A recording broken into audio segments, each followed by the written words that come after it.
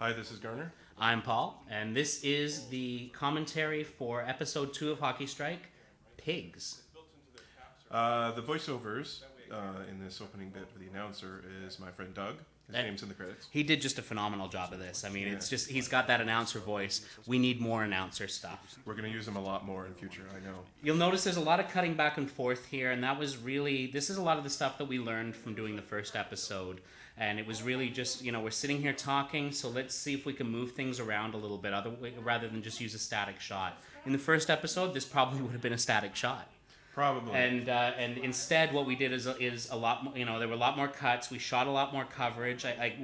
We shot an unbelievable amount of footage for this first section because we had it from every possible angle, and it really paid off because I think the scene actually cuts together a lot better this way. And yet, it didn't take all that long. Thanks to your organizational skills, we finished in 2 hours, I think. That's the thing. It's all about the planning, and it's all about the. I mean, for this one particularly, there was a meticulous. These are the shots we need. This is the Mrs. O'Malley's cookies reference that you threw in. Yeah, here. it was an ad lib. Mrs. O'Malley will return. This is going to come up in a future episode. And there's the squeaky door. This is when the door started to squeak. The infamous. So you hear a bit of squeaking, but episode 3, lots of squeaking. Cool title sequence by Paul. Yeah, we already already did that. Is there anything we can cover while this is going on? There's some red. There's some black. There's our names. There's my name. Here's my TV's name. Our cool looking website's coming up. I'm very proud of the TV. Actually, we'll have to talk about the website in the audio podcast as well. Speaking of audio, this audio was incredibly complicated. You want to tell them about this? So basically, we had Phil and Aaron do the voiceovers.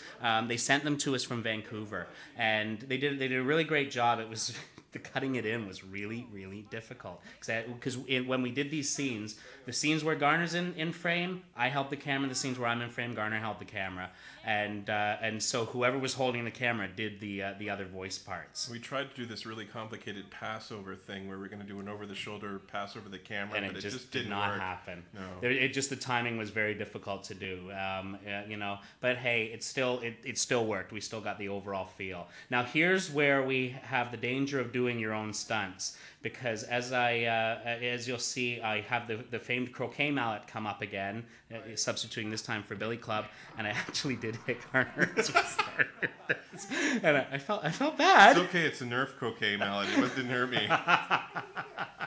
Hey, that's my friend. You're beating the crap out of. Stop it. So here's the switch over, and again, it was the whole intercutting of the voice overdubs that was the most challenging part of the edit, because the rest of it went together really quickly, and I just love the way you moved the camera here. It worked perfectly. Really, really good stuff. And thank you. It's my first time. It's a beautiful thing. It's a beautiful thing. And here's me getting beaten in the crowd. Fade straight to black. And these we had this we actually had quite a bit of footage for as well, and so I had a lot of choices. The notepad gag again was another improv on the spot, because we just needed a way to show the address, and I think part of it was just so I had something to read off when I did when I was saying it, and there's the carpet. He slipped on the mat the first time, so we had to redo it, and squeaky door. But that it happens. And this is actual food items from my freezer. Frozen peas on Paul's cheek, and frozen meat of some kind on my cheek. I really wanted to get that scene done really quickly because, man, that was cold. Yay, Phil, Aaron, and Doug. Yeah, they did a fantastic job. We hope to use them again sometime soon. And thanks for listening.